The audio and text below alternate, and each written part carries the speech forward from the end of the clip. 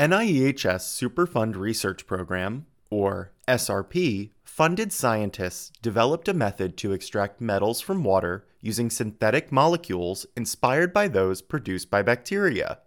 The biodegradable molecules, called rhamnolipids, could one day be used to remove toxic metals or extract rare and valuable elements from water. Growing desire for battery-powered devices, like electric vehicles, will likely raise demand for rare earth elements and metals. Traditional mining for rare earth elements and other metals disturbs natural resources and contributes to greenhouse gas emissions.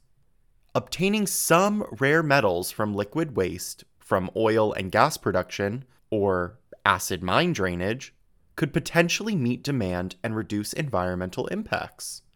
However, selective, cost-effective approaches to extract metals from water are not currently available. Researchers at the University of Arizona SRP Center studied 7 different synthetic rhamnolipids to evaluate their ability to remove metals from solutions by forming a solid complex. The synthetic rhamnolipids were tailored to vary in their properties based on differences in tail length from 6 to 18 carbons, and to have 1 or 2 tails.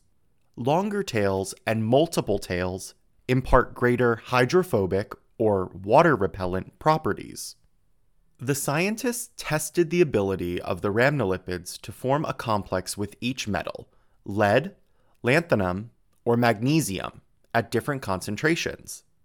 Then they compared 3 treatments to remove the rhamnolipid metal complexes from solutions: mixing only, or mixing followed by an active removal step of either filtering or centrifuging that condenses solids through rapid spinning.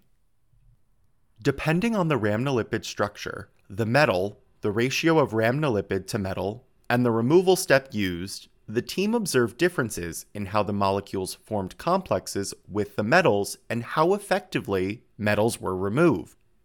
Overall, rhamnolipids with greater hydrophobicity were more effective at forming complexes with the metals, performing best with lead, followed by lanthanum and magnesium. Adding the filter or centrifuge step generally improved performance with the same general trend by metal type.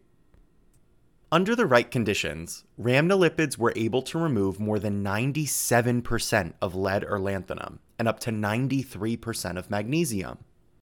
According to the team, these results suggest that tailoring rhamnolipid structure and removal methods may enable selective and environmentally friendly extraction of either toxic metals or valuable rare earth elements. The efficiency of these techniques in more complex systems, such as metal mixtures or in more realistic waste streams, should be evaluated in future studies, they added. If you'd like to learn more about this research, visit the Superfund Research Program website at niehs.nih.gov/SRP.